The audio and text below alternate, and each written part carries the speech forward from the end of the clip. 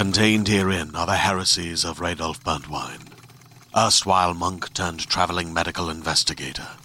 Join me as I uncover the blasphemous truth of a plague-ridden world, that ours is not a loving God, and we are not its favored children. The heresies of Radolf Burntwine, coming January 2nd, wherever podcasts are available. Hey everyone, this is John Roca, 1/3 of the Geek Buddies, with this awesome ad for you. If you like this show and you want to make your own, and some of you have reached out and asked us about making your own podcast, well, let me tell you about Anchor. It's free. There's creation tools that allow you to record and edit your podcast right from your phone or computer. And now you can even add any song from Spotify directly to your episodes. The possibilities are endless for what you can create, whether it's music analysis, your own radio show, or something the world's never heard before. Go ahead and let your freak flag fly. Anchor will distribute your podcast for you so it can be heard on Spotify, Apple Podcasts, and so many more places. And you can make money from your podcast with no minimum listenership. It's everything you need to make a podcast in one place. Take it from us here at the Geek Buddies. Download the free Anchor app or go to anchor.fm to get started. Now, on with the Geek Buddies show.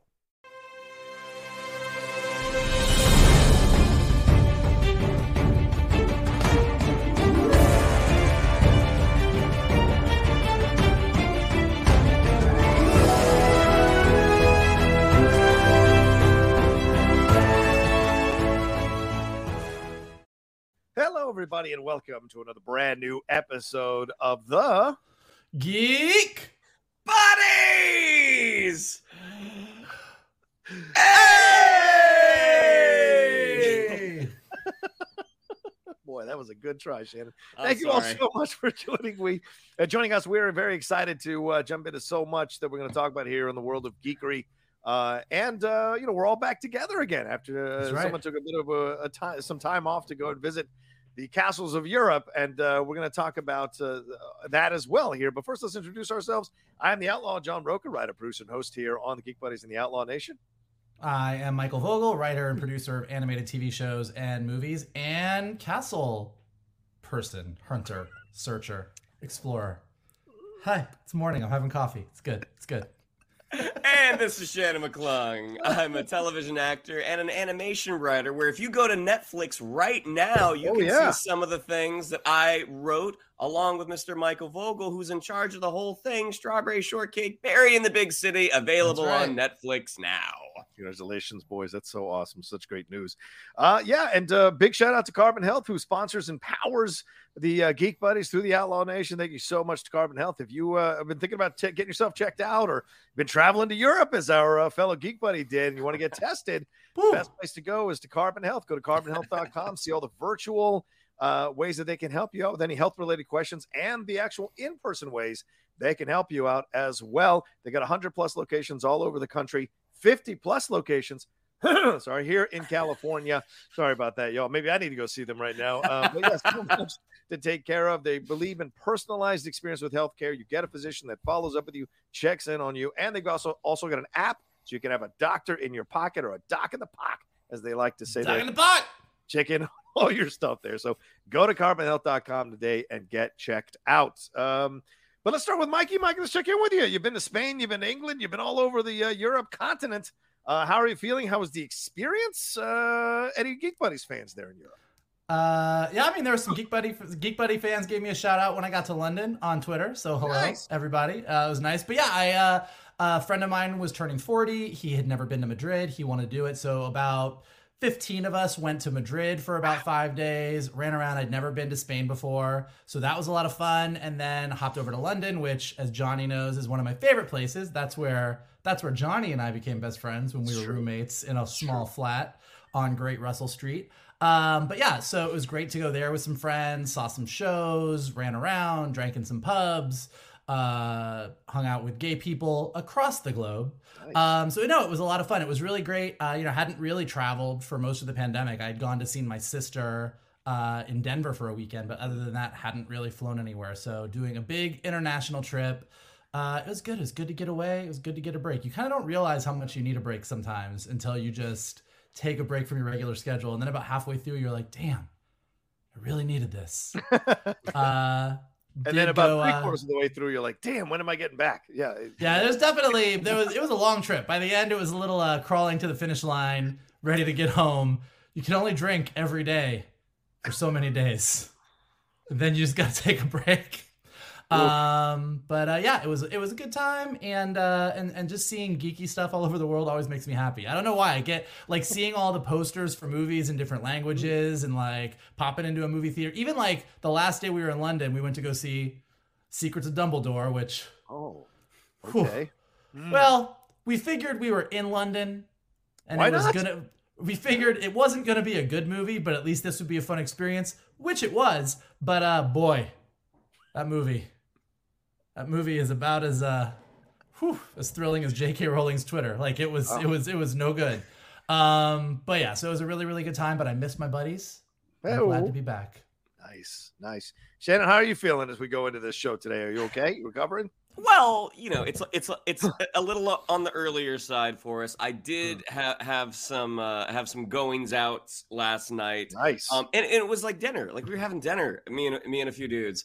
But it's one of the main cook was Australian. It was Mr. David Piggott, who Johnny knows. Oh my God, David! Wow, yeah. And nice. So he just an incredible chef, but also like he had this whole evening planned of different alcohol. So we started off drinking beer, which is sort of my go-to. Right. Then he's just like, hey, let's have an espresso martini. And so I was just kind of like, okay, that's excellent. So I tried that, and then we had red wine with dinner, and then he poured us all a whiskey, and I'm thinking, this is a lot of mixing, which is a young man's game. And then because he had made this great meal, a few of us went to a bar afterwards. I'm like, well, I need to buy a round of drinks. I brought the wine, but I need to buy a round of drinks. Right. And so I had one more beer, and then I had like a mile walk back to my car, and I'm like, oh yeah, I needed this. Because it was nice and cool out, but my goodness, this morning I woke up like, and I'm not in bad shape, but I doubt you can hear it in my voice. Are you not though? Are you not though? Comparatively to how you gentlemen have seen me in the past, this is not that bad. Fair.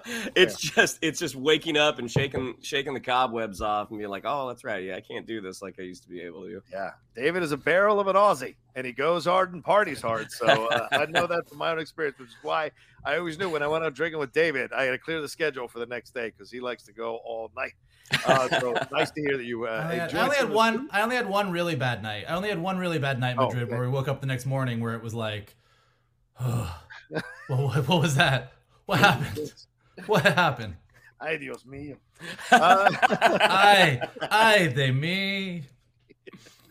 All right, we're going to get into some things here. And, we're starting out the show in a positive way, but we're going to get into a little bit of difficult conversation here. So we'll start with some Ezra Miller news. We're also going to get into some trailer stuff with some Lightyear coming out and also talk about these moving release dates. And our main topic today is going to be that Thor trailer, that Thor teaser trailer that dropped that everyone was waiting for.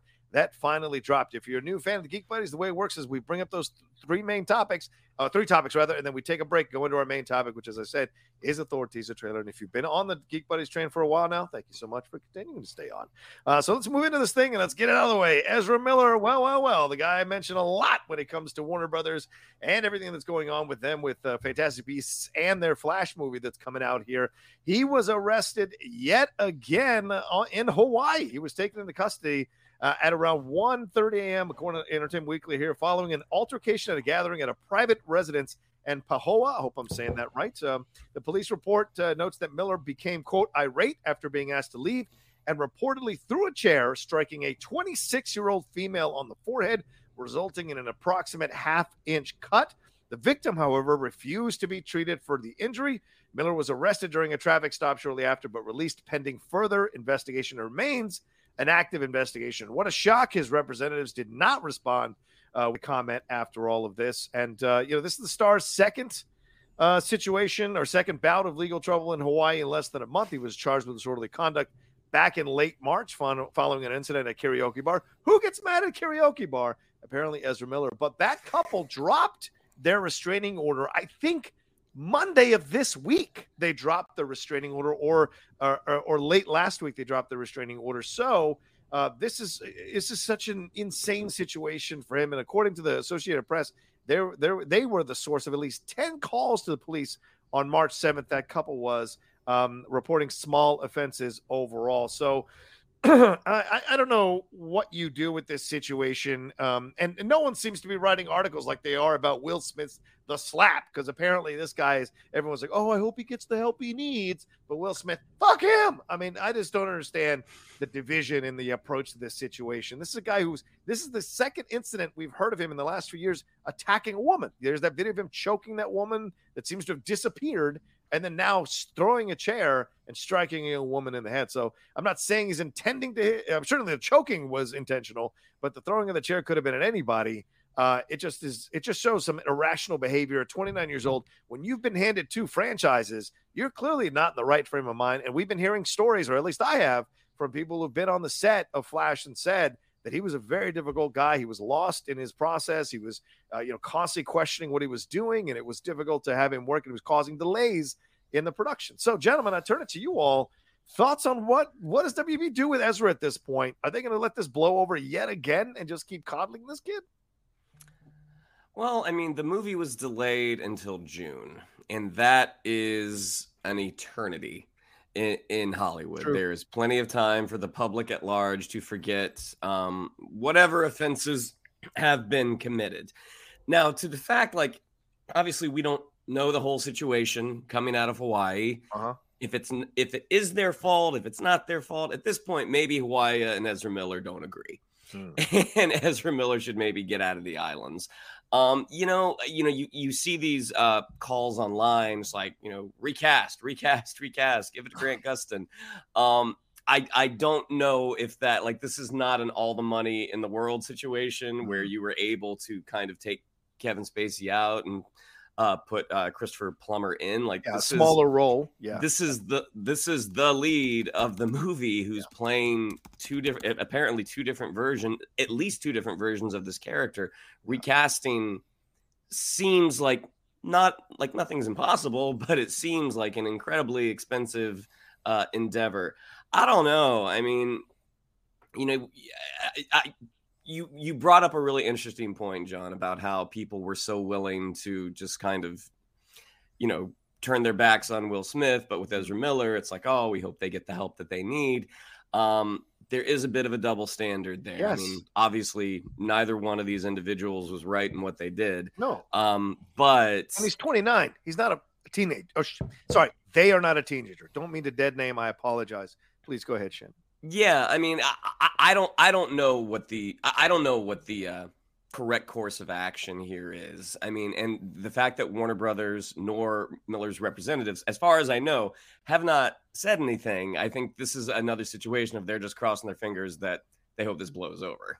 Yeah, Mike. I mean, I don't know, Mike, if you've dealt with any of this, any troublesome behavior with any actors on projects you've been involved in, but what's your response to all this? I mean, one incident you can say, okay, they got drunk at a karaoke bar, they got upset and whatever, even though the reports are that he broke into their bedroom and said, I will bury you and your slut wife. That's what they claimed that he said. So that's some pretty angry talk to have there.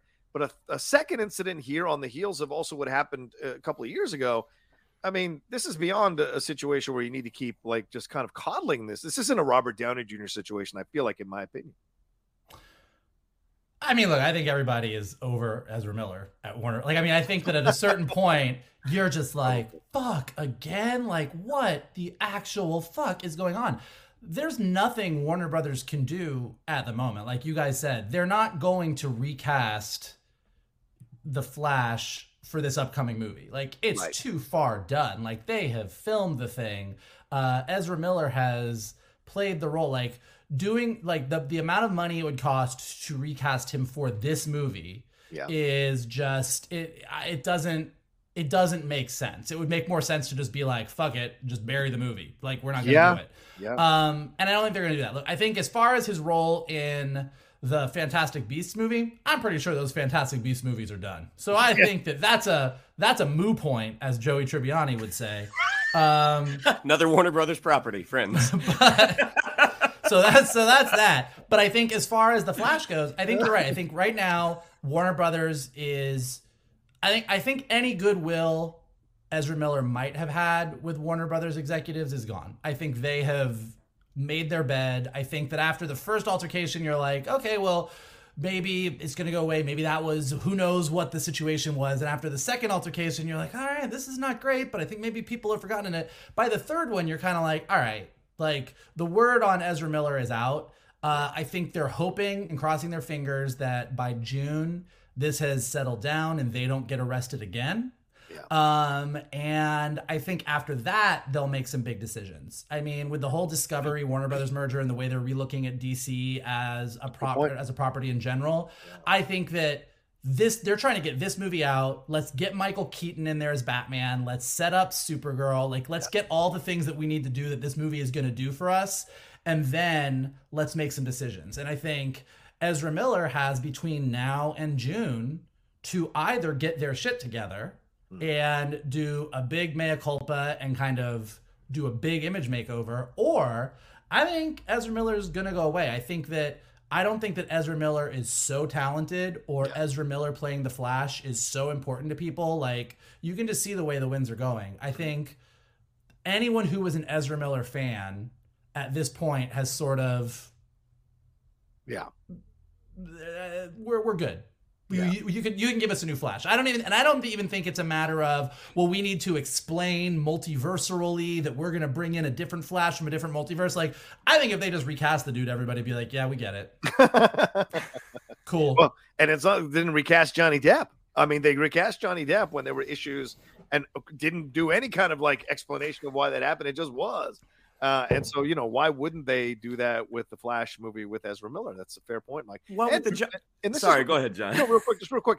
This incident is right after they had an emergency meeting already on April 6th about Ezra Miller. So this incident happens after they already had an emergency meeting to discuss what are we going to do about this person.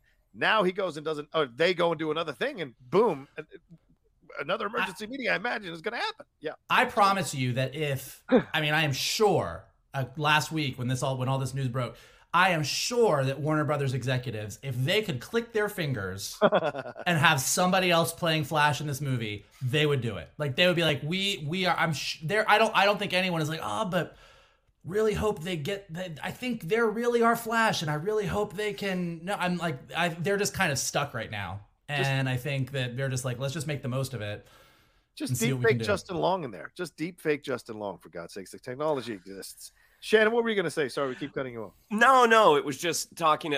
This is a slight tangent over to Fantastic Beasts, but I thought Mads Mikkelsen did such a good job, and I'm like, was there a line of dialogue like, "Oh, you got another new face"? Like, nope. One of those small, like, why didn't you just say that? Why didn't you just say nobody cared? Because nobody cared. Yeah. But that's what I mean. I think, like, look, it's great whether it's whether we're bringing in like the original actors into a new franchise, or whether it's a franchise like Harry Potter where you can cast the same people throughout. Like, look, sometimes you got to recast, whether it's Dumbledore, and if there's a good reason for it, like, be that somebody's passing or somebody has done something and you're just like, we're not going to reward this behavior anymore, I think like everyone's okay with it. And I think in the same vein as Johnny Depp to Mads Mikkelsen, like, I think that if Flashpoint comes out, one of two things is going to happen. Flashpoint's going to come out and we're all going to go, holy shit, Marvel really nailed the multiverse and DC really fucked this shit up. Let's just put this under the rug and like start from scratch, in which case you get a new Flash.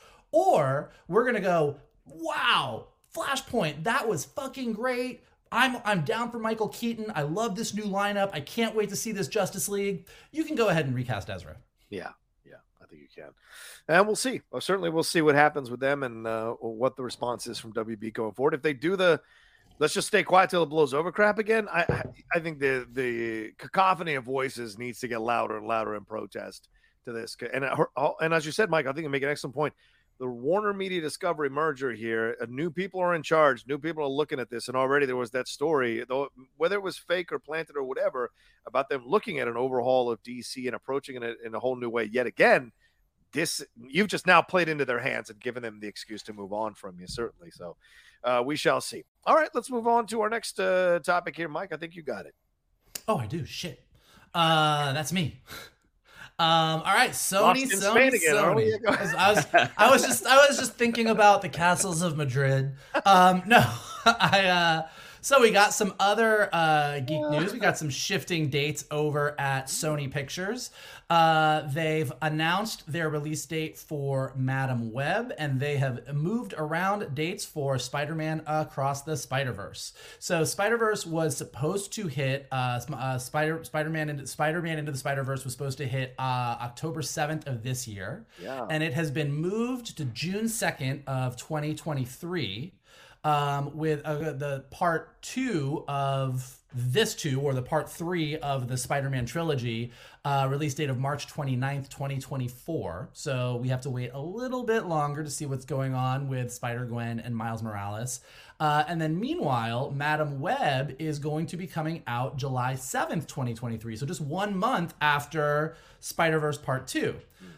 So really interesting, and they're moving up. Sony Animation is moving up an animated adaptation of Lyle Crocodile to take the place of the Spider-Verse original release date of October. So we're gonna, for all you big Lyle Crocodile stands out there, you get to see him first. He's coming in October. Then we get Miles Morales Part 2. Then we get Madam Web in July. And then the following year, we get Spider-Verse Part 3. So obviously everybody's very sad because even just that quick teaser that we got of the next Spider-Verse movie kind of blew everybody's mind. Everyone's super, super excited about it. And the fact that we have to wait a little bit longer sucks. Nobody really knows why they moved these dates. Maybe they're really excited about Lyle Crocodile. Maybe they made some changes to the movie. Maybe the movie just wasn't done, and from a production standpoint, they needed more time. Maybe for some reason, because God knows what they're doing with all their Spider movies, they really wanted Miles Morales to come out 1 month before Madam Web to kind of get people excited for Madam Web, because obviously with all of the Spider-Man properties, despite the fact that they make money, creatively, I think that everyone would agree that the animated Miles Morales movies are the top tier Spider-Man thing that Sony is doing. And Venom and Morbius and Madam Web and Kraven and all the other weird things that they are planning are not quite on that level. So that is the shift in dates. What do you guys think? Do you have any thoughts, suspicions, ideas? I mean, generally, when a movie is moved from a date in October, which October does produce some successful movies, but they tend to be more horror films. You move a movie from an October date to a summer date, that generally means a lot of confidence. I mean, we want as many eyeballs to see this. We want kids out of school. Like that's sort of what that move generally indicates. Now, there are plenty of times where I think the Kingsman at one point had a summer release date, and I wasn't a fan of that movie. But I also wonder if they want it closer to that next chapter. If you have one coming out in June, then the next one coming out in March. I mean, that's less than a year. That's 9 months. So is that possibly the reason? It could be that they want those two chapters as close together as possible. With Madam Web, the fact that they're releasing that in July, I mean, I think that is the appearance of a lot of confidence in the movie. I mean, At one point, Morbius was supposed to come. I mean, granted, like Morbius isn't a great example because it had sort of bouncing release dates, partly due to COVID. But I mean, I think Kraven is scheduled for a January release January date. 13th. Now, in general, mid-January is not where you put your heavy hitters. Right. In general, like obviously there are exceptions to every rule, but the fact that they're putting it, around July 4th, I mean, that says that they've got confidence in it. And I do think it's interesting that Across the Spider-Verse, I mean, it's very possible that you could introduce a Madam Web character, and then a month later you have the live action version coming out. That's certainly possible as well. Yeah, that's my. Oh, go ahead. No, I'm sorry. Go ahead, John.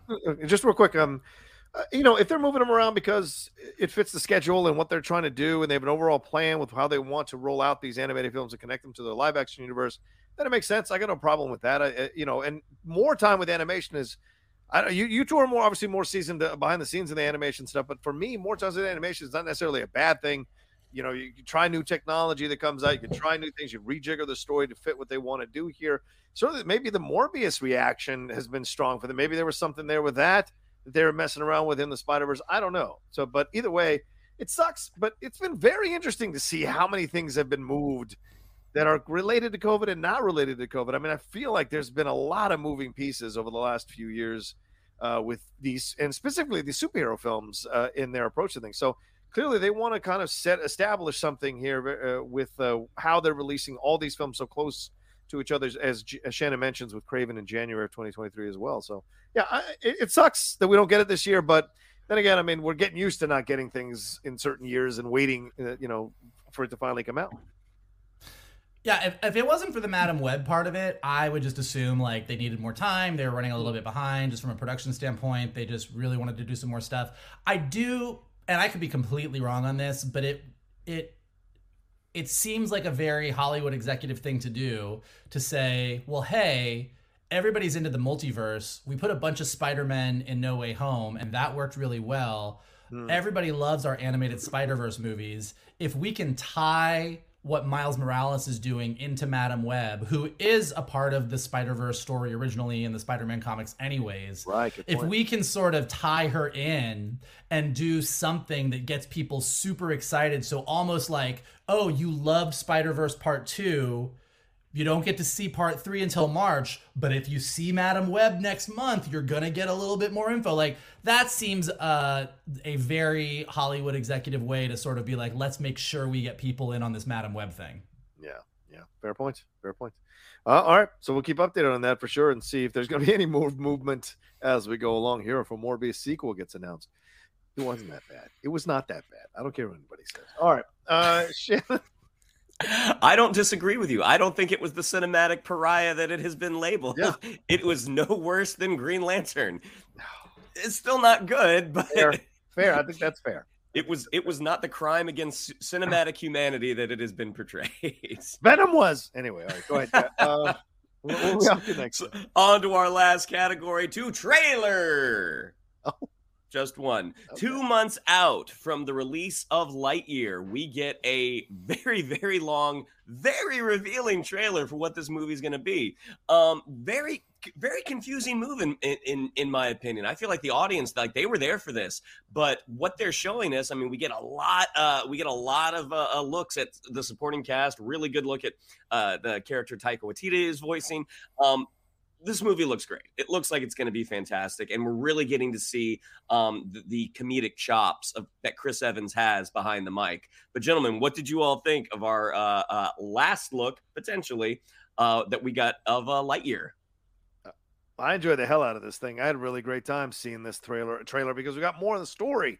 This idea that he's going through this a portal that's almost like a black hole or interstellar black hole where time doesn't mean the same thing as it did before he went through it. And then he's like 60 some years later and he's talking to the granddaughter of his best friend, and the aliens have come in. It's got a bit of a Dagobah feel when he lands. The robots themselves, the evil robots, they look, like I said, Maximilian from the black hole. I've said that before. And I like that vibe that we got the Infinity and Beyond saying. That was really cool to see that coming out. We got a little more with the cats, and like you said, we got a little more with the team. So they're almost like this ragtag last survivors alive type team. And Buzz comes in, and even at the beginning of the trailer, getting him doing the mission statement into the thing, which gives you a little more of the character that we've come to know through the Tim Allen interpretation, being made fun of a little bit by the people he's with. So he takes his job seriously, and that's what makes him the source of occasional ridicule, which it was nice to see that here. And Chris Evans getting to play him more than just this is Buzz, which he's done for pretty much the entire first few trailers or teaser trailers. This was a little more of the playful Buzz we know, or the kind of off-kilter Buzz that we know from the Tim Allen version of it. So to me, the animation looks fantastic. The story looks very, very interesting.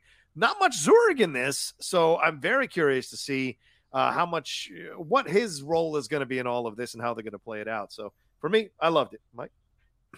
Yeah, I thought it was amazing. I mean, I get it. Like, we haven't really gotten like the full story trailer. So yeah. Even though everybody was already on board, I mean, I think this just gets people even more excited because now we have more to chew on. Like, we know what's going on. We know that Buzz is sort of taken away from the team that he'd been suspended with, comes back, has to train this new group of like ragtag people that don't really have the training that he's got. He's got to make it work. I'm calling it right now. That cat is the key to everything. That cat You tell me you have a cat that is some sort of artificial intelligent. You disappear. You come back 60 years later. Now there's a bunch of killer robots coming after you. That cat, I'm telling you, it's a third act reveal. Something's coming with that cat.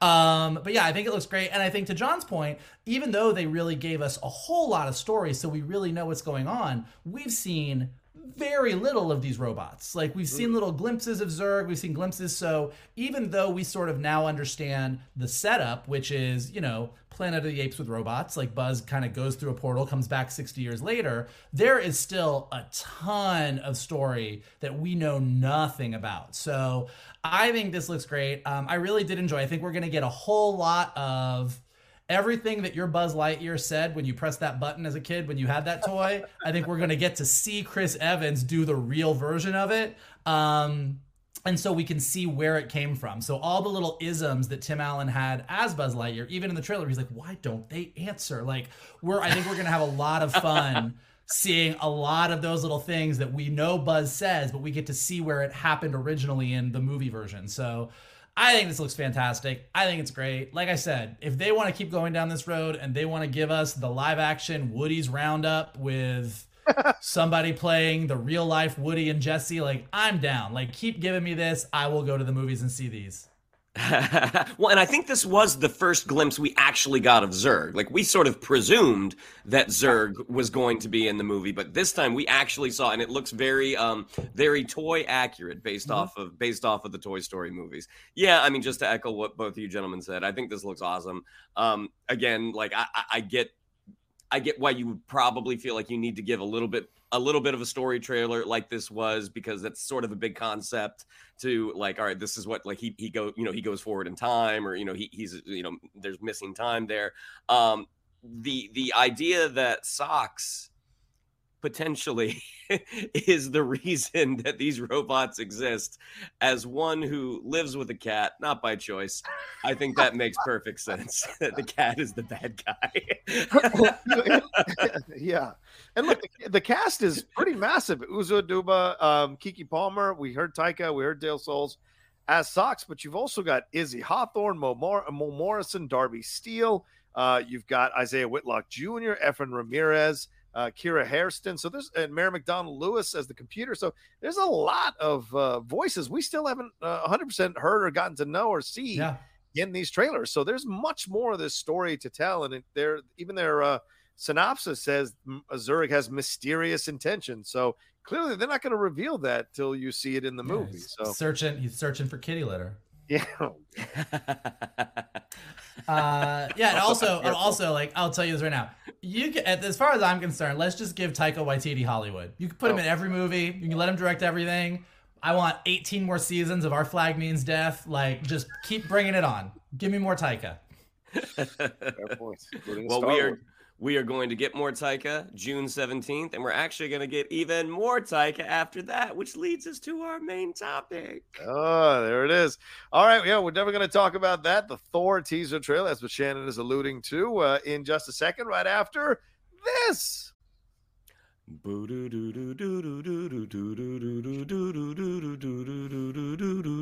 Oh, sweet child of mine.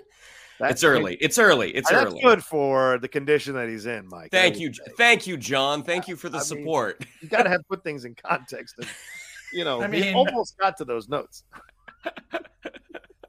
It was a good try, I guess. Hey, don't get him mad. I don't want a karaoke instance.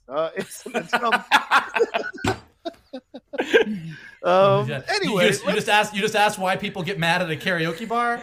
They hear someone sing "Sweet Child of Mine" like that, they get pretty mad. I'll tell you that right now. Hit the right notes. Oh, anyway.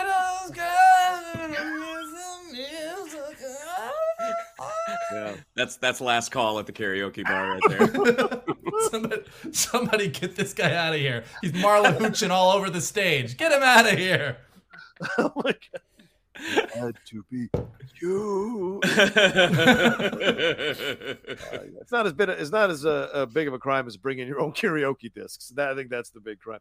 All right, let's move on to the teaser trailer for Thor: Love and Thunder. Listen, This was an awesome teaser trailer. It's about a minute and 30 seconds, something like that we got. We got to see Thor working out with the chains, little CrossFit workout. We got his trucker hat on. I think it's his number one Avenger or greatest Avenger. Strongest Avenger. Still, it won't let it but go. The strongest is written in Sharpie, if you notice. Like, it's not. His interactions with the Guardians with Chris Pratt, that's a really funny moment there. He's talking about people he loves and stuff, keeps moving his face in the way, which is brilliant. And then we get to see Jane Foster wielding the Thor hammer, the Mjolnir at the end there. And Jane has been working out, ladies and gentlemen. And the outfit looks pretty comic books accurate. But we also got some really incredible cinematography and visuals here at Taika Waititi returning to direct this one, convincing Natalie Portman to come back and be a part of this universe again more centrally. And we get Thor exploring the fact that he wants to put his past behind him. He wants to stop using his fists, using violence. He wants to meditate. He wants to mindfulness. He's wondering if maybe it's time for him to walk away from being a superhero overall. And we've seen this before, guys, with Spider-Man. Certainly the Tobey Maguire Spider-Man was constantly battling with whether he wants to be Spider-Man in every movie. And now we see it in the comics all the time as well. Even a little bit of Logan had some of that. So here we go again down this path of a guy who's pretty much relied on his muscles. He's evolved from the first movie to this moment here where he's like, yeah, I think I need to go and find out who I am. And I don't want to just keep relying on my strength and my hammers and my muscles. I want to see who I am. So, gentlemen, what did you think of the teaser trailer and what stood out for you to get you excited, hopefully, for Thor: Love and Thunder? I mean, I don't even know where to begin. All of it excited me. Like, it is a great teaser trailer. For a teaser trailer that everyone has been so anxiously awaiting, like every day somebody like posted it's coming and you're like, is it coming? It's not coming. Like we got a tweet that was like the Thor, it dropped and I didn't even believe it at first. I was like, okay, here we go again. And then I went to YouTube. I'm like, oh no shit, here it is. It's great. I think that there's a lot going on. I think Marvel does a really nice job. I mean, we discussed this a lot with No Way Home. We've brought it up in the Doctor Strange Multiverse of Madness stuff. Like, at this point, with this many characters and this much story and this much backstory, we get these trailers and you're like, there's no way they're going to be able to fit all this into one movie. Like with Spider-Man, it was like, how are you going to make all three Spider-Men wrap up their stories, bring in all these villains, and then they did it and it worked great. And with Multiverse of Madness, you're like, oh, we got like how many Doctor Stranges, we got the Illuminati, we've got the Scarlet Witch. And so here you kind of look at it and you're like, shit, you're telling me we're gonna have like Thor on this journey of self-discovery, plus we've got all the Guardians, plus Jane is becoming Thor, plus we got a lot going on with Valkyrie, plus we got Gore the God Butcher going around, and we've got Greek gods, and we've got this and we've got that. How is it all gonna work? There's so much, but so far their track record has been really, really good. We didn't even get a look at Gore, Christian Bale as Gore yet. Like, we didn't even see him in the trailer. And there was still so much going on. It definitely is following in that Thor 3 footsteps of like, it is a multicolored primary Jack Kirby, like bright reds, blues, yellows, golds. Like, it is a loud ass movie visually. And it looks fantastic. I think as far as like what I'm most excited, I don't even know. Like, I saw a tweet that said, this is what I'm most excited about. A tweet said, this movie is going to make every bisexual very happy because between Chris Hemsworth and Natalie Portman, and then Valkyrie in her suit looking bored as shit as King of Asgard, like, there's some beautiful people in this movie. Whatever your preference, there are some beautiful people in this movie. Shannon. Everything, like, ever since the movie was announced back at Comic-Con, and they had that very specific sort of heavy metal font that they used for the title, that's what this movie is. I mean, this is an album cover from the 1980s. It's a heavy metal album cover, and I say that in all the best ways. I mean, the existential crisis that Thor is going through, like, we had the PTSD that he had in Endgame, but then watching where, like, what do I do? Like, what do I do with my life, with my existence? I think it's going to make for a fascinating story, and a story with a lot of heart that's also going to have a lot of comedy because, as they discovered, Chris Hemsworth is really, really funny. Yeah. And then just watching his dynamic with the Guardians, like, is this his new family? And you see the love in Quill's eyes as he's talking about the Guardians, and that slow shot where Thor kind of slides in front of him. Like, it's just really, really funny. We're gonna have Thor on a boat or a sleigh being driven by two goats. I mean, which is from Norse mythology. It's like Tooth Gnasher and Tooth Grinder, I think. And then with a cocktail bar on it. With a cocktail bar on it, Yeah, apparently. You see the sign. You're like, all right.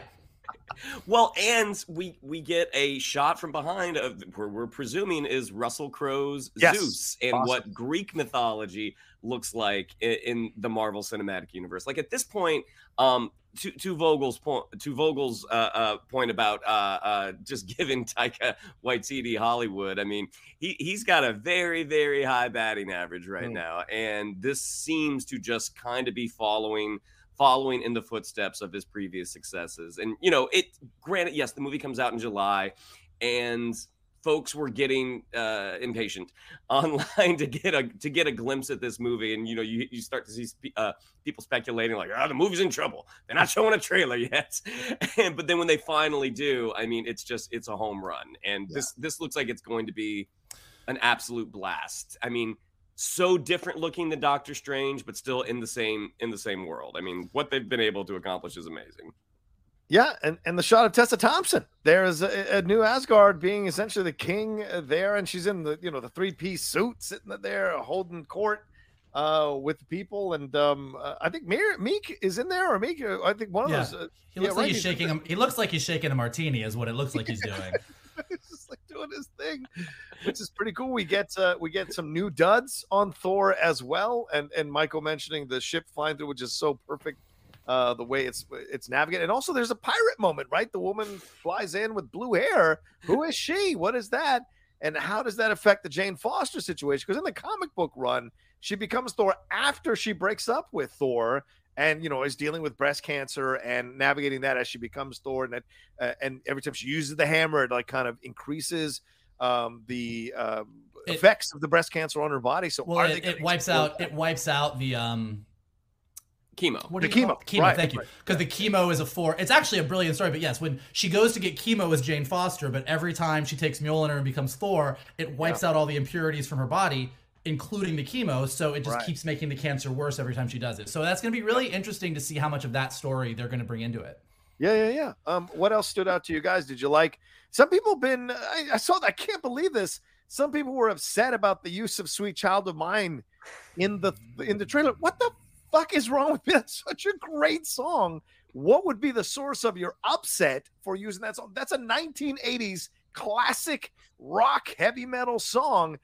This is a 1980s classic rock or classic heavy metal rock vibe that you've got. Even the font lends itself to, was it Frazetta, that a designer did all the Conan stuff? It's got that vibe. So I don't know why Sweet Child of Mine wouldn't be the perfect usage here. What do you think that there are people, I don't agree with these people, but just to speak out on the other side of the argument, there are people that prefer Thor 1 and Thor 2 because it is more serious and more classic Norse comic book, whereas Thor 3 is definitely Taika influenced, a little bit more broad and ridiculous and over the top. And Thor Love and Thunder is definitely continuing in that vein. Now, I'm not one of those people. I think that Thor 3 is far superior to Thor 1 and Thor 2, and I'm more than happy for Thor to keep going in this direction.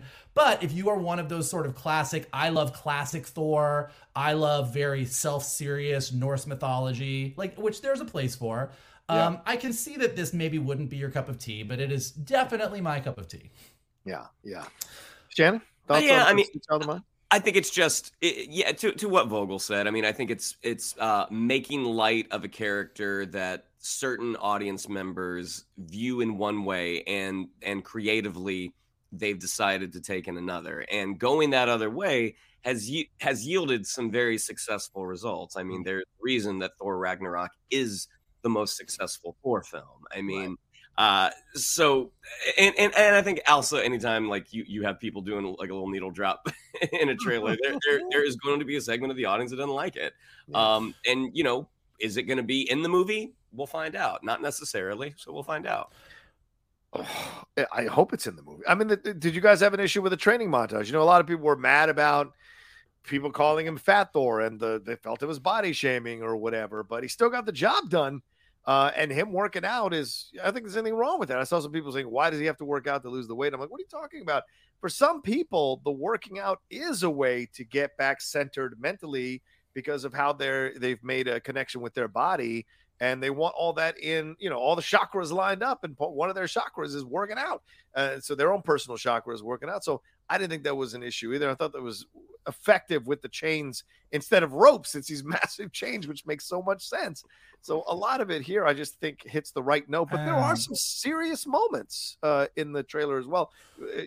Michael, you want to address that first before we get to the serious moments? Yeah. No, that was the noise I made was addressing that enough. Exactly. Let the man work out and put on his strongest Avenger hat and feel good about himself. It's fine. There's nothing wrong with that. But no, there are some serious moments. I mean, I go to the kind of winter shot there. There's a dead creature there. Thor's dead looking god. It's a god. Yeah, sorry, dead god. Right. Thor is looking there with Korg, and they look like really upset about it or unsettled by it. So, what is that? What is that going to lead us to in the overall story here? And the Mjolnir looks like it's still got the cracks all over it. So it looks like, it's been put back together here for Jane to use. How does Jane get access to Mjolnir? How does that happen? Not that she's not worthy, but how does it happen? So there are questions still to ask or to have answered here because it's only a teaser trailer. Yeah, I mean, the fun part of a teaser trailer is trying to put together pieces, much like Mjolnir, and you're never right about it fully. Like, there's always surprises. But one of the things that I thought was really interesting was when we do see that shot of New Asgard, like, they've been doing some work since Endgame. Yeah. There's a bunch of cruise ships kind of parked right there, so you see a New Asgard tour bus with a picture of Mjolnir on it. So I do think, like, New Asgard is like a big tourist destination is what it looks like. You also see that a lot of the buildings, when we first saw it, it looked very typical Earth town, but we see a lot of gold-plated things on top of buildings, and it's starting to look a little bit like old Asgard. So this idea that that New Asgard is kind of a big tourist destination, that people around the world are coming to check this place out, and that's a big part of what's going on. And at the end of at the beginning of Thor 3, when Hela breaks Mjolnir, like, that's where New Asgard is. Right. Nobody could move those pieces unless they're worthy. So I'm assuming that the hammer is still there in pieces. And what I mean? Like, it would make sense that that's where the hammer is. Nobody moved it. And so I think, like, New Asgard being sort of a key location. Also, when Thor does see Jane Foster for the first time, like, there are cars and stuff around her. Like, they're not on some other planet. Like, they're on Earth. Yeah. So I'm assuming, and I could be completely wrong, but I'm assuming that big fight takes place maybe on in New Asgard. And so, like, that's where Mjolnir kind of is. I don't know what brings Jane to New Asgard. Like I said, I don't know how much of the cancer story they're going to lean into. I really hope they do, because I think it's pretty brilliant. But, like, so seeing all that, but it does seem like New Asgard is pretty key. Also, Tessa Thompson as King Valkyrie looking very bored.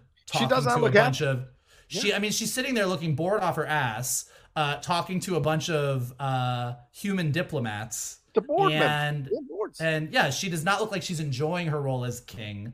And I think that's probably going to be what drives her to go on this journey. So, like, it's going to be Korg, Thor, Valkyrie, and Jane kind of going to deal with this God Butcher thing. And, like, to your point about the serious moments, I think this is why I really do love Taika Waititi. The man is funny as fuck. Like, we can all agree that when he does stuff, but even if you are a fan of Our Flag Means Death, like, it is really, really, really funny stuff that has an incredible amount of heart. And I think that that's what we're going to get in Thor Love and Thunder, is that you have Thor, you have Jane, you're going to have them rekindling this relationship. You have Thor kind of wondering, like, what his role is. He's no longer king. He's kind of like, he wants to put Stormbreaker up. All of a sudden, Jane is running around with Mjolnir. King Valkyrie is bored with what she's doing. So I think we're going to be dealing, and meanwhile, Gore, the God Butcher, as a character, hates gods, thinks that they're all self-serving and building statues and worshiping themselves and not actually helping people. So this whole idea of what it means to be a king, what it means to be a god, like what really is your role, what's really important in life, I think is going to be central to the movie. So I have a feeling that even though we're all going to laugh our asses off and it's going to be amazing and colorful and badass and awesome, I have a feeling we're going to get a lot of emotion out of this movie. Yeah. Totally agree. I mean, because when we talk about Thor Ragnarok, we remember the comedy, but there are some very, very heavy moments, especially between Chris Hemsworth and Anthony Hopkins. I mean, there are moments. Oh my God, yes. I know, definitely, like for John and I, that really hit home. And the presumption is that Taika is just going to double down on what worked before, and that is something that really, really worked in the film. Even though the things that we always talk about are Thor and Hulk, like on this adventure, but those themes were so central to the movie and to Thor's journey. And there's a shot in the trailer where Thor and Korg, gets from above, they're looking up, and there is a space where someone clearly has been edited out. So there's going to be, and like, I don't think it's Valkyrie and I don't think it's Jane Foster. I think there's another character that's going to be making some sort of appearance. This is speculative on my part. Maybe it is Jane Foster and they just wanted to save that reveal for the end, but someone is definitely cut out of that shot. It's not as egregious as Lizard getting hit by nobody in the No Way Home trailer, but there's definitely, the way that shot is framed, there's definitely somebody there. Yeah. Well, that's my favorite. Well, Lizard immediately regretting this move. Shit, no. I can turn invisible. I should have done this. Also, Gamora's missing from the shots of Guardians of the Galaxy. When they're standing there, Gamora's missing. So this is in the time frame where they're still looking for Gamora. So clearly, we thought, a lot of people speculated that Guardians of the Galaxy 3, Volume 3 would have Thor through most of it and searching for Gamora, whatever. It looks like there's a pit stop here, and, Thor kind of goes off and does his own thing here while the Guardians go off on their own. So I wonder how much of what we see in Thor Love and Thunder will kind of bleed into what we get in Guardians of the Galaxy Volume 3 as well. So I think, I don't know if James Gunn is the one who said this, but I think that was the presumption, was originally that it was going to be flipped. Flipped. And then with COVID, with James Gunn being temporarily dismissed from his responsibilities as director, like, they had to kind of rejigger everything. Yeah. But my guess is Gamora is not going to come into play at all. That they're saving. I think that's really the story movie. for Guardians 3. Yeah, I think that's really. One more question to ask you guys, real quick. Michael, you brought this up, the idea of the gods and what Gore wants to do, and the gods who idolize themselves and praise themselves. We're seeing that here with Moon Knight currently, the argument about gods and the power of gods and the pettiness of the gods lost in the overvoid. And we saw this brought up in Eternals as well. Dare I bring up Eternals, the idea of gods and planting certain things and manipulating the Eternals to believe one thing about who they're fighting, when in fact it's something completely different, that they've been doing this on multiple planets. So this idea of attacking the gods, this is going to be a very interesting overarching thing we're seeing here in these Phase 4 offerings from the MCU.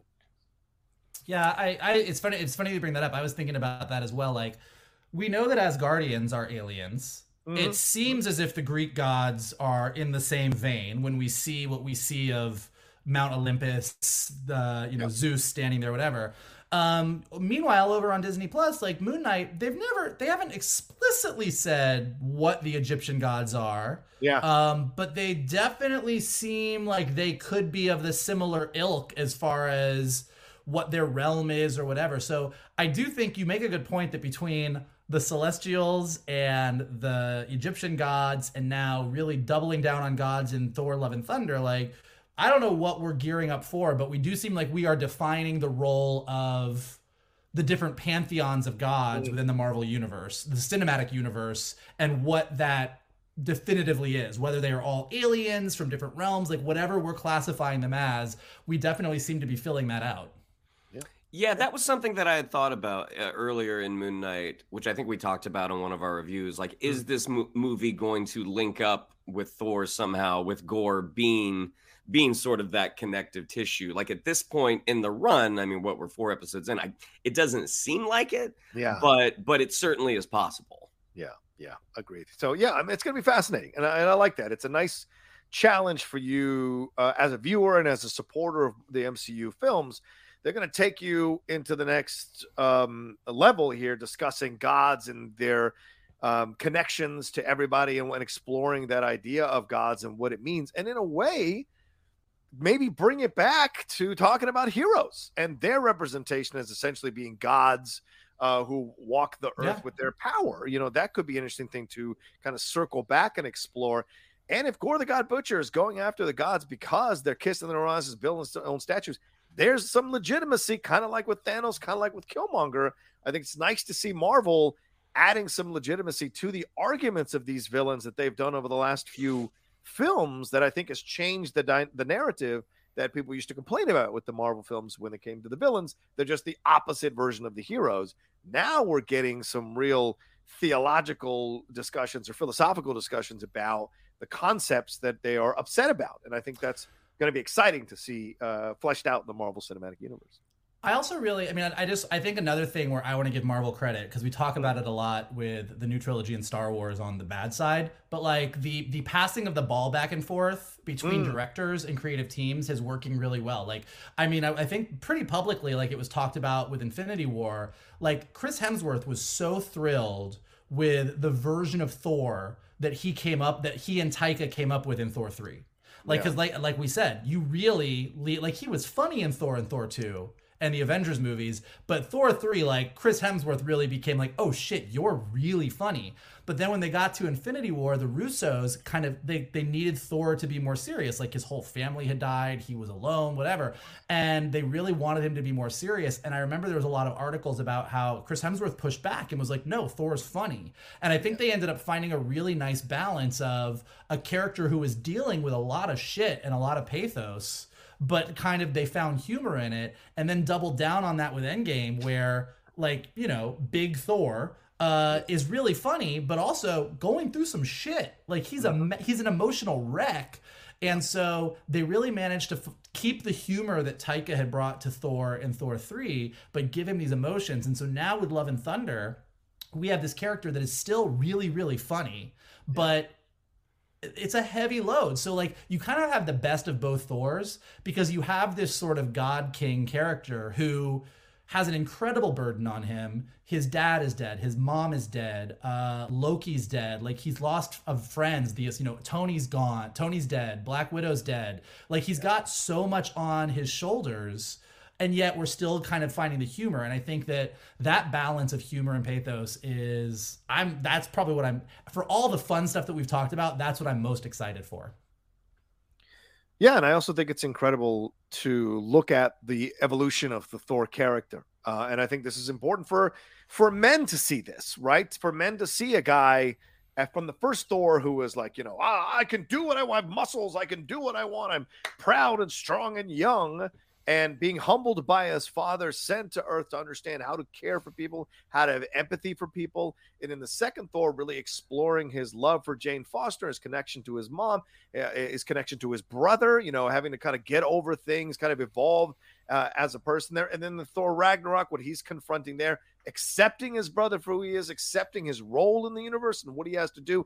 And then in Endgame, handing over control of a New Asgard to Valkyrie, because she's the one that should be in charge, a woman of color, it's a great symbolic moment, but also him navigating his depression and his mental health and all those things he's navigating in the third movie. And here we are in the fourth movie. Here's a Thor who's evolved to a place where he's looking at mindfulness and meditation and really kind of having more perspective about the galaxy, about the world that he exists in. I think this is an important thing that's working subtly under all four movies here with Thor. You can track it. So people complaining about 3 and 4, really, I think you're not getting that 1 and 2 is the setup for 3 and 4. It works. It still connects. And that character is still consistent. He's just evolving, as we all can do and do in life. So just want to throw that out there, which I'm very happy about. So, well, and before we wrap up, and this subject kind of predates the trailer by a few weeks, but there was some merchandise that had been released, and they showed what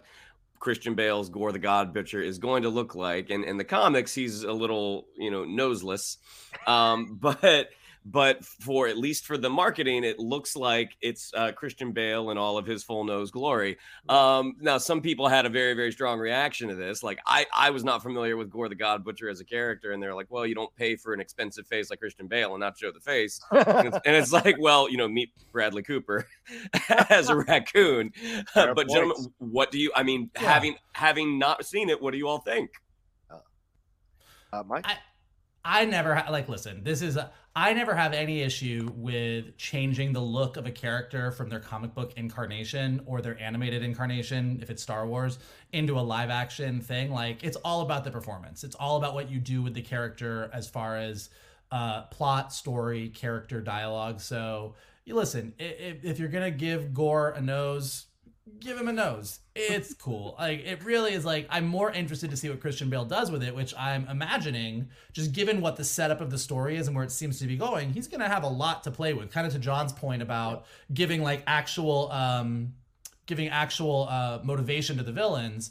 It seems like there's going to be a lot to play with. Yeah, and the Jason Aaron, who was the run of the Thor comics that this is based on, he commented on it, and he said, "We haven't even gotten the first official look at the movie version of Gore the God Butcher yet.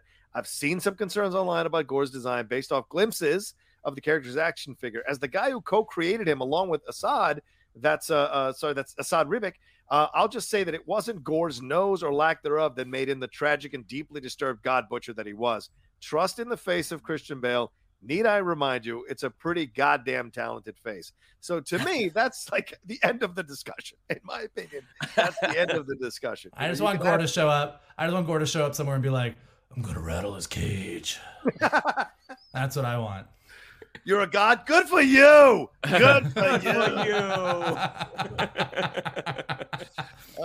All right, let's get out of here. Thank you all so much for watching or listening to this episode of the Geek Buddies. Always remember, we are a podcast feed that is open for you to listen to anything we do here on the Geek Buddies. It's been another fun show for sure.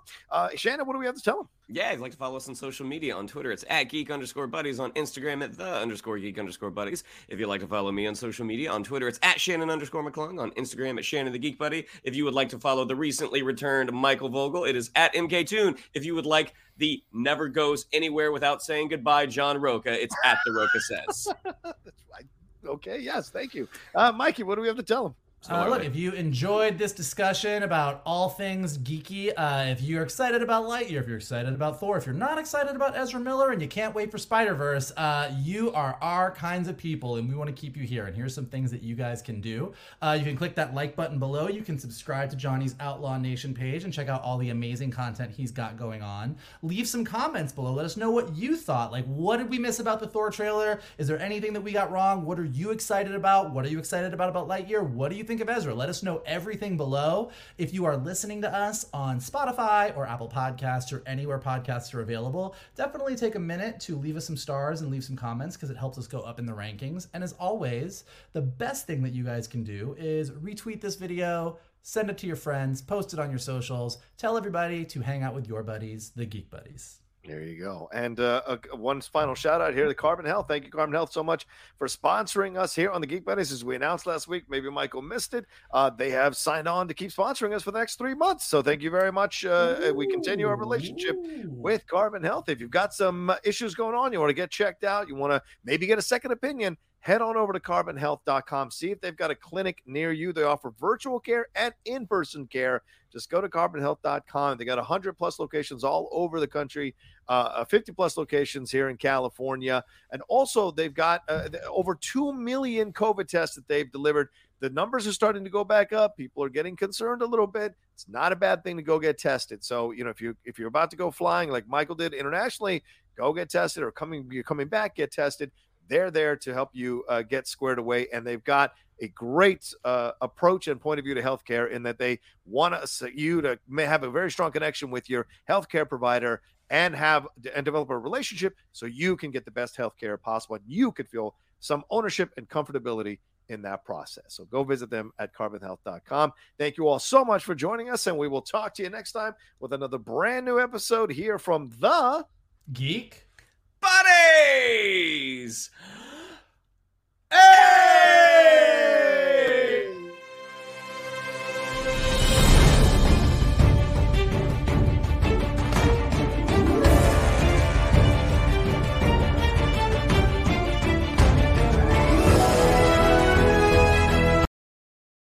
Hey there, this is Justin Bartha. I made a funny new podcast, King of the Egg Cream. It has the greatest cast in the history of podcasts with actors like Louis Black. I'm torn by my feelings for two women. Bobby Cannavale. You can eat it, or if someone hits you, you can put it on your cut. Melanie Linsky. I wonder what these marvelous things are that look just like boiled chicken feet. Jason Ritter. I can break things and pick locks and kill people. Michael Stuhlbarg. The whole point is to inspire people that they should make themselves better. Ari Grainer. No, don't whet its appetite. What are you, an idiot? Me, Justin Bartha.